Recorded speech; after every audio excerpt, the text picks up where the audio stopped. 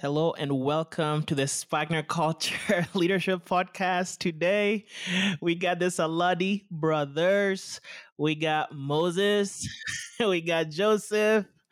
What's up, guys? How you guys doing? Great. It's a good Sunday. We are shifting, so our houses are empty. And yeah, we get to do a podcast in the middle of it. So life is always adventurous. That's awesome. Yeah, guys. So I met these brothers. How long was that ago now? Joseph DM'd me on Instagram, and when was that, I Joseph? think that was a couple months in COVID, like couple months in within COVID, because I was definitely bored when I texted So you. in 2020. Yeah, I think so. And then that was the right thing to do, because definitely I had a lot of fun after texting you. So yeah, I think 2020 or is it earlier? 2020. I don't know. I'm 2020 or 2021. Yeah, I think it was 2020 March because I remember this kid coming. I mean, this guy coming in our life before, like during COVID, right? Things were not funny, and then things became funny. So I remember that. So I think it was COVID. Yeah, I remember those days, okay? I remember I come to your house. I'm like, hey, I'm gonna come crash, right? And remember those days, Moses would always do push-ups every like 5 minutes. That's like one of the things I remember because I didn't know you had a brother, right? And I come in and Moses is huge, right? He's like big, tall dude. It's like it looks like a bodyguard for somebody. And he's always doing push-ups and eating really healthy. Do you remember that, Moses? Yeah, those were the good days. Those were the good days. Yeah, man. Dude, for everyone listening, I just have so much love for the Saladi brothers because I remember we became like fast friends. We like fell in love, like that falling in love stage where you meet people and you're just like, yeah. And we ended up doing some projects together. For some of you who don't know, our friend Moses here is the one that actually helped us design the Bridge Music shirt. He helped us design the Bless God shirt. He's like someone I go to for a lot of design, creative stuff. And then Joseph, he's like a genius when it comes to media, when it comes to like photography, videography, anything behind the lens. And I remember calling him and being like, hey, I need someone to come, with me to like Bridge Music shoot and just capture images. He's like, yeah, bro, I'm in. And then a few days later, I'm like, hey, Moses, we need a fashion designer. We need someone to dress the artist. And Moses is like, I'm in. And at that time, no one knew. I remember that meeting. We're like Bridge Music leadership. And people don't know Moses is like so young, right? You were like 18 at that point. Were you even 18? Yeah, I think I was 19. Yeah, he was 19. And so I remember, I don't know if someone brought it up during the meeting, but, he was so young. But I was like, yeah, man, because the reason I trusted, just coming to the topic, the reason I trusted Moses and Joseph is because, like, I saw, even though young, they were very serious about what they do. They were very serious about, just I would say excellence. They had an excellent spirit, and that's kind of where we come today because I got to know about their company that their mother started, about the work they do. I got to see the factory. I got to visit the women. I got to see everything, and I know they have grown since then, and they're doing way more things. But I wanted to kind of bring them on to just talk to them about their journey and about the fashion industry because the industry they've chosen to make a difference in as creatives is not the easiest one. There's a lot of abuse, there's a lot of ethical things that happen in that space.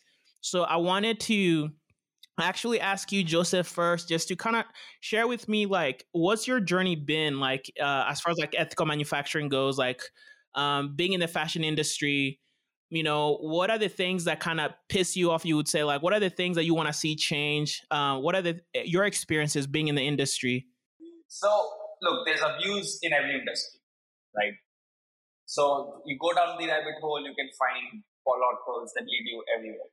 However, if we look into the if we look at the second largest polluter of the planet, that is the fashion industry, we need to realize that a lot goes into feeding this big monster that it is.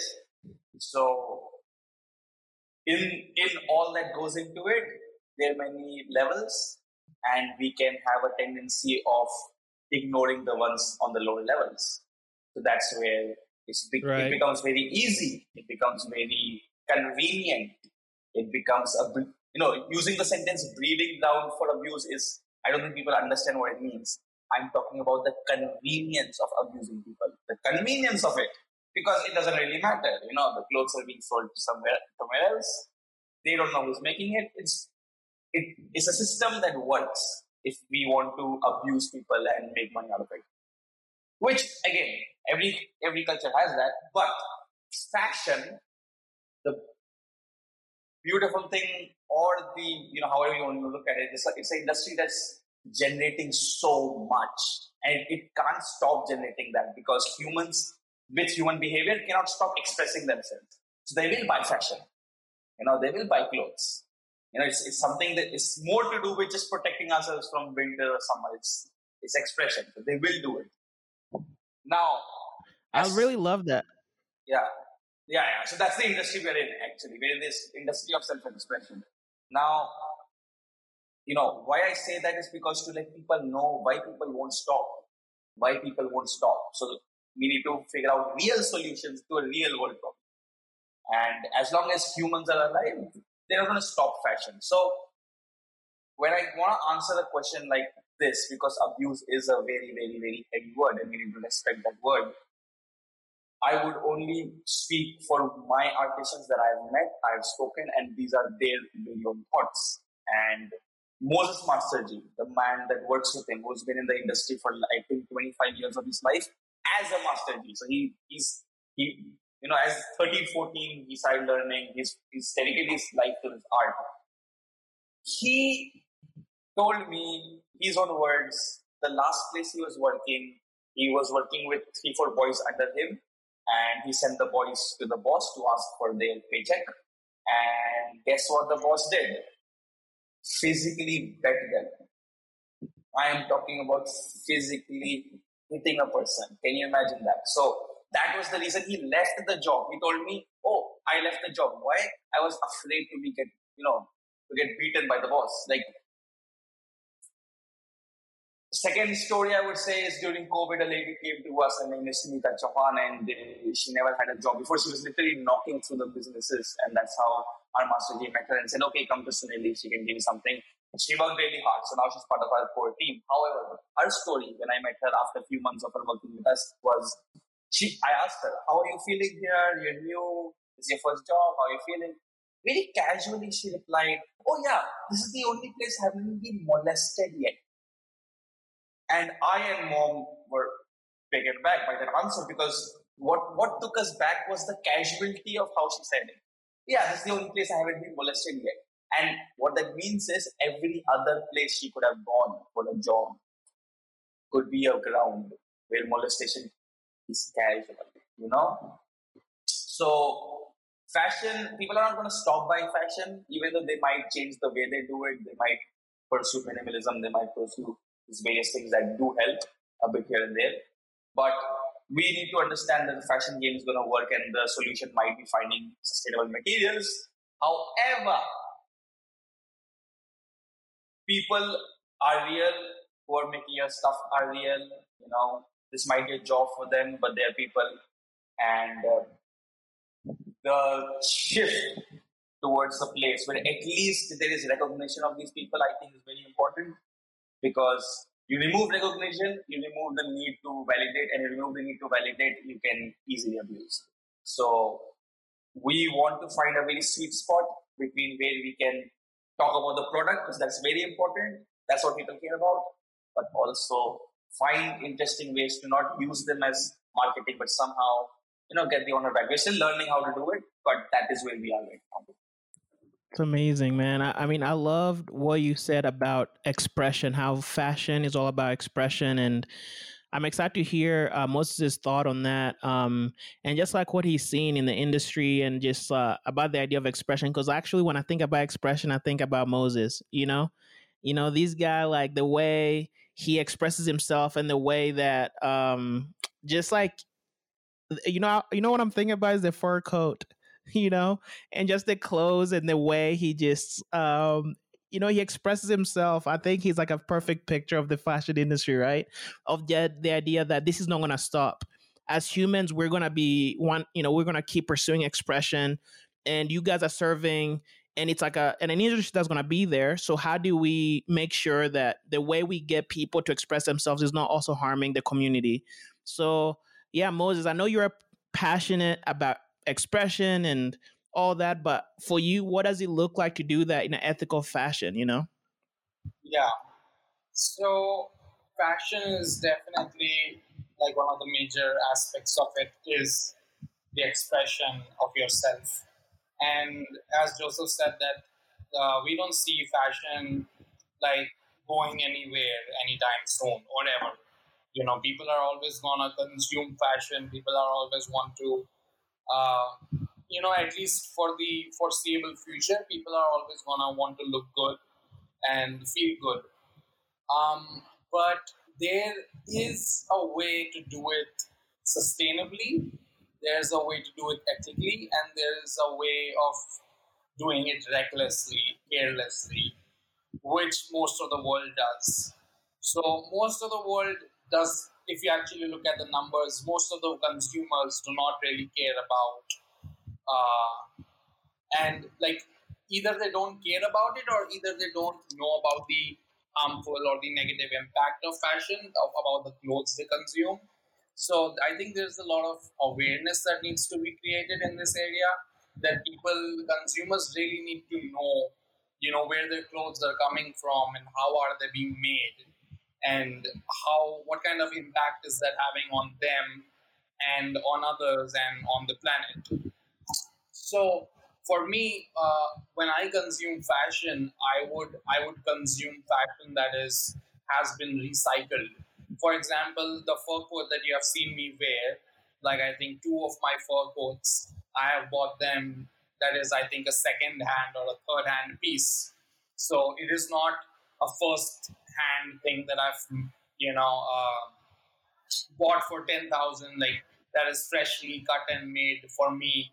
But what I'm doing is I'm using fashion that is already been created, and it has been passed on from one person to another person. And the thing is that you still look good. It's not like if I'm gonna wear secondhand clothes, I'm gonna look bad. Nobody could really tell a difference between, like, if you were wearing a second-hand garment, no one would really know, because most of the second-hand garments that I've seen in India, like that are donated from Hong Kong, from Korea, from United States. So all these clothes are almost like in perfect condition, and some of them are actually very new, like they're almost like not worn. And I think there has to be a lot of culture change. Like especially in the United States, because they are the highest consumers of fashion. So I think people need to understand, where their fashion is coming from and what impact it has, and only then people would be able to, make wiser decisions. And the thing is, you can always, there are clothes that are being made, and you can always, like, if I give you my clothes, you give me your clothes. I mean, it doesn't work maybe in our particular case because we don't have the same style, but there is a way of creating a cycle, a system in which clothes that are made, they just circulate in a way from one owner to another owner, and in that process we are not creating new fashion, but just using what we have. So I mean, that's the way to do it sustainably. And I think, to the people who are listening, like, I think people need to understand a bit about, I spoke about how consumers need to know about where your fashion is coming from. So the thing is that fashion, as Joseph said, is the second largest polluter in the world, and that is because of the way that the fabrics are processed. There are so it's all about consumers wanting to have something now. It's about fast fashion. Fast fashion is the problem. If we switch to slow fashion and decide to express ourselves in that way, then we won't be putting the planet at danger, and we won't be putting people's lives at danger. Because people are being exploited by their bosses, because the bosses want them to get the job done at very short deadlines, and it's a very pressure centered workspace, and there's abuse in that workspace, there's exploitation in that workspace. All of this is because the consumer wants the product and he wants it right now. you know so I think there is a space for wanting to express yourself and doing it ethically and sustainably. So the answer would be to choose slow fashion and buy products that are made by fair trade manufacturers, and buy products that are sustainably made. So that way we are able to express ourselves, but at the same time we're not exploiting people, or we're not damaging the environment. Yeah. So, as Mona said, recycling. There are a couple ways that people use. Slow fashion is one of them. Minimalism is one of them. There's this other thing. There are some brands that are coming up with just like 5 dresses. They call it capsule system. They're just 5, one top, one pant, whatever. But the way they're designed is you can flip flop it and you can take out like 21 unique outfits out of it. This is another unique thing. But here the main question comes is, all these things can help. How do we shift such a big monster called the fashion industry into a place that is not polluting the environment, right? I think after all these upgrades, one of the latest upgrades that is coming up, and we're in the leather industry. So one of the latest upgrades that are coming up in the leather industry is a thing called biodegradable leather. So I'm talking about a material that looks like leather, but if you put it on the ground, it disappears. And Moses right now, he has worked and he has partners where we have couple very sustainable fabrics as well. So I'm talking about the very material of these products be created in a way that's good for the environment. That I think is a solution that really tackles the problem head on. Because now we're talking about the exact product itself, which is, if it's biodegradable, if we can advance our, upgrades towards that level, then we are talking about a game changer feature. So let's talk about profits, because I know you guys know about the sweatshops and everything like that, and everything, right? They always say follow the money, and if the fashion industry, right? We're all wearing clothes. Like everyone is buying clothes every like pretty regularly. So because people grow, and so this idea of like sweatshops and this idea of exploitation is all based around money. So for you guys, how do you guys fight this? As a company, this temptation that's there for manufacturers, right, to pursue profit, because most of the exploitation happens from, right, people not getting their full wages, people trying to exploit, companies that are being abused because they can do services for cheaper. How do you guys fight? How do you guys even have a fighting chance? To compete in a market where people are always trying to find the cheapest, Yeah, manufacturer, yeah. while you guys are trying to also pay So your people. growing up, I heard a quote that kind of influenced the way I think. It said, if you cannot be the first in a race, just make a new race and be first in that. And what I mean by that is the world, in the fashion world, in which many of these companies try to go for industries that can give them cheap prices and they can maximize that. In that race, there are a bunch of people who are going to run, and now they're on the last leg of it. Because yes, the world right now is awake to the current problems, but COVID has increased and fast forwarded the message that the world needs to be aware of these problems, and the world needs to be aware of human health and of the health of the environment. So here's how we tackle the problem: we do not work with those brands. There is a shift. So the vegan industry, the sustainable industry for fashion, there's a shift, and brands have to, because of the public demand, brands have to turn into a sustainable thing. And by 2025, there are a couple of statistics out there. But by 2025, the general statistics is it's going to increase 49%, which would amount to around $850 million. So the significance of the market is growing, and it is growing in a good state. So what we simply do is, fair trade manufacturers go find fair trade brands. Fair trade brands have fair trade retails. An audience that is willing to purchase, understands it, just sticks with them. And once you realize that the quality is not really different, once you realize the product itself holds so much more reality to it, so much more,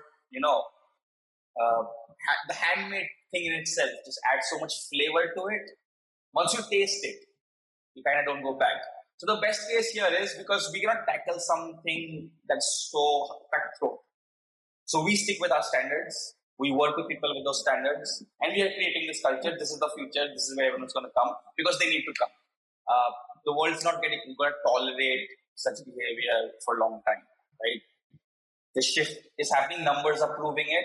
So that is what we're doing. We're just sticking with our group of sustainable companies, brands. Yeah, so the challenges are that, I mean, there is a challenge, that when we are competing with someone who can, give a price that is, 50%, 100% cheaper. So there's like the major segment of the market is buying those products. But how we deal with that is, as Joseph said, that we stick with our boundary, and in our market, like for example, there is a market for fair trade products, and there are consumers who understand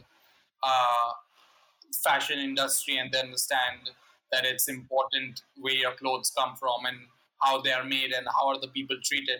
So the way we deal with this is, like, the way we want to deal with this is, we stick to this market of fair trade, only deal with customers who know the value of a true fashion product, who know the true cost, who know the true price. And we partner with them. And apart from that, like, there is, of course, we want more and more consumers to know about about the clothes that they consume. Like, consumers need to know. I think that the major change would only be then, because as long as there's going to be a demand for cheap clothes, like, everyone's gonna buy cheap clothes. But if the people understand that in the long run this is not sustainable and that this is harming them, like the future generations or people around the world, like, people might not want to have that on their conscience, like doing something wrong like that. So I think consumer education also is very important. But yeah, those are the ways we tackle it, and that's our goal. Man, that's like, I've never even thought about that idea of consumer education. That's like a good idea. So is Saladi, like, are you guys looking to do that, like, in a more focused way? What does that look like to actually tackle the whole, like, was like everyone is your target audience because all of us wear clothes. So how do you plan on doing that? How do you do that, Moses? Um, yeah, I mean, currently that's like, it is definitely there in the future that we want to target, like, have a specific approach to, like, educating consumers. Right now we are just trying to get a grip of we're trying to get a grip in the fair trade market. Like, we are getting fair trade certified this year, we are getting world fair trade certified this year. So, like, we're trying to get more hold of the market and be a part of the change that is already taking place. But yeah, when it comes, once we get a grip of that and we are in the network of the fair trade organization, I think from there on out, we can always have, like, in the future, if you're asking about the long term vision, then there are a lot of marketing campaigns that are going to be done, about making being sustainable cool, and making being ethical is the new way of doing things and the right way of doing things. So yeah, For now, we are for the next 3 years we are embedding ourselves in the vegan sustainable market, understanding what it lacks, so we know exactly what to provide. So when we provide, we don't want to provide things that are already being provided. We want to really understand what the market lacks, what it needs, because this is a new market, this is an emerging market, and then come up with what it really needs. So, yeah. So tell me more about that, because maybe for some of our listeners, we don't know what that means. What is vegan? What I know vegan. Like if someone says I'm a vegan, I know what they don't eat. But like when you say the vegan market, are you? I don't understand in the fashion what the vegan So market yeah, has to I mean, do with the fashion we are industry. speaking of vegan.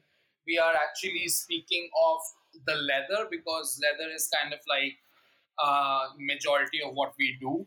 So leather is made by animals. So when we are saying vegan, we are basically mean to say that it is free of animals, and that's what it means. But it doesn't. Vegan wouldn't go for the same thing for clothes. Like your clothes are always vegan because they don't involve animals. But when we are talking about vegan right now, we are talking about the leather industry. So vegan is basically anything that is not made from animals, but it also means that it could be plant based. For example, right now we are exploring into certain leathers, and these leathers are made from mushrooms.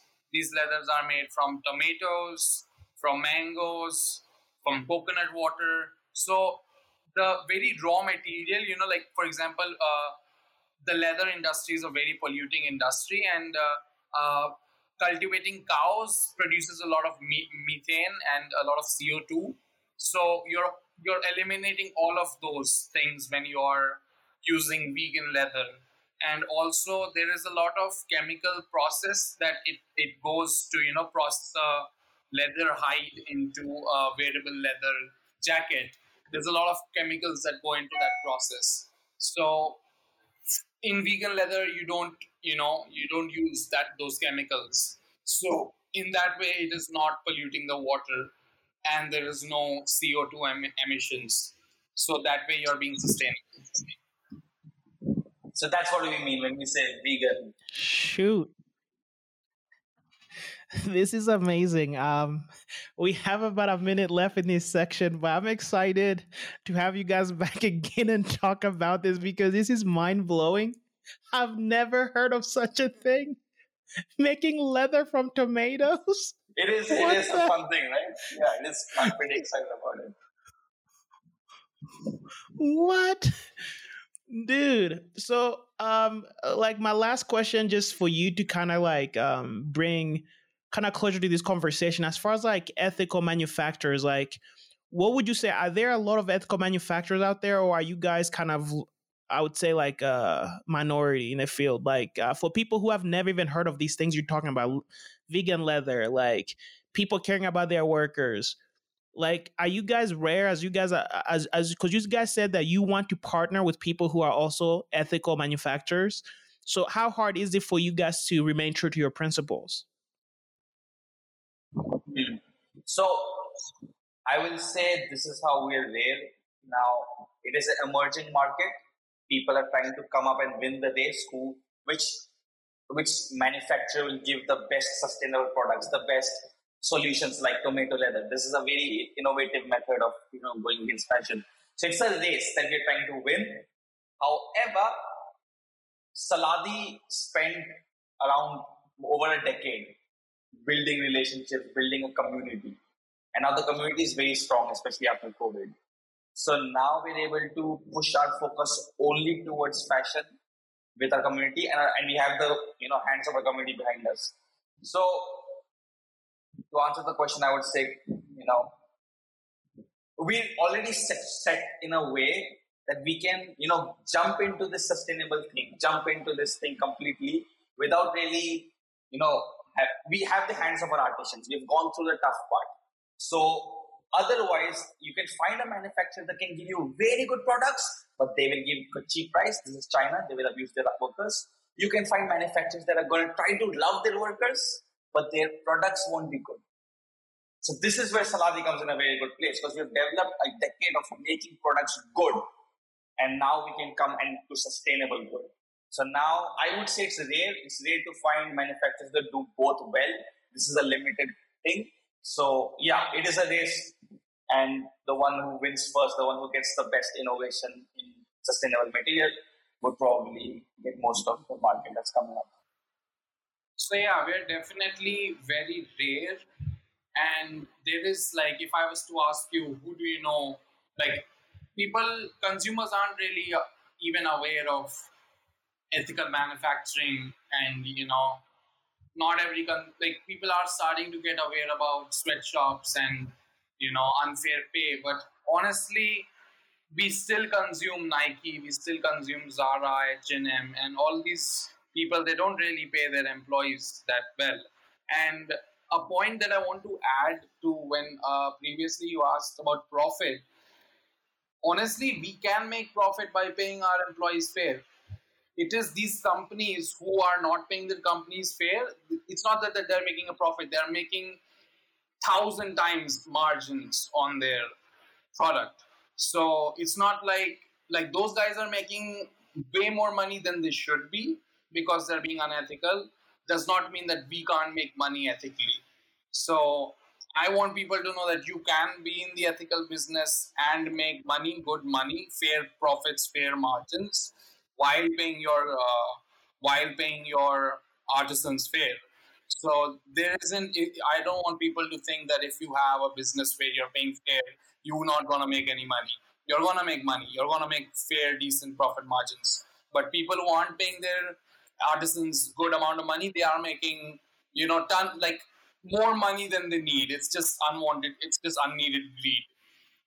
Like God knows what they're gonna do with that money. But yeah, so yeah, we're definitely there, and honestly, we want to be the number one ethical leather accessories manufacturer. Like we want to do this one thing right.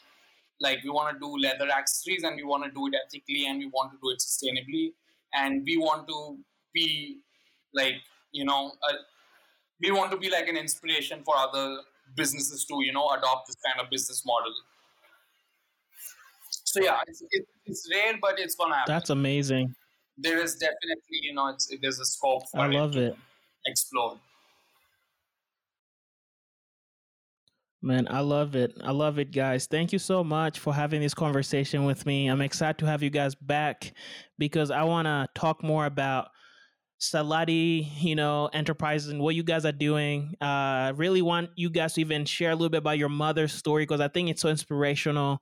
But yeah, thank you guys so much for having us. We're excited for you guys and what you guys are doing. I think you guys are so courageous to take on this big monster, the industry, because and I'm sure it's tough. Yeah. But without further ado, I'll see you guys. Thank you. See you, man. See you. Thank you.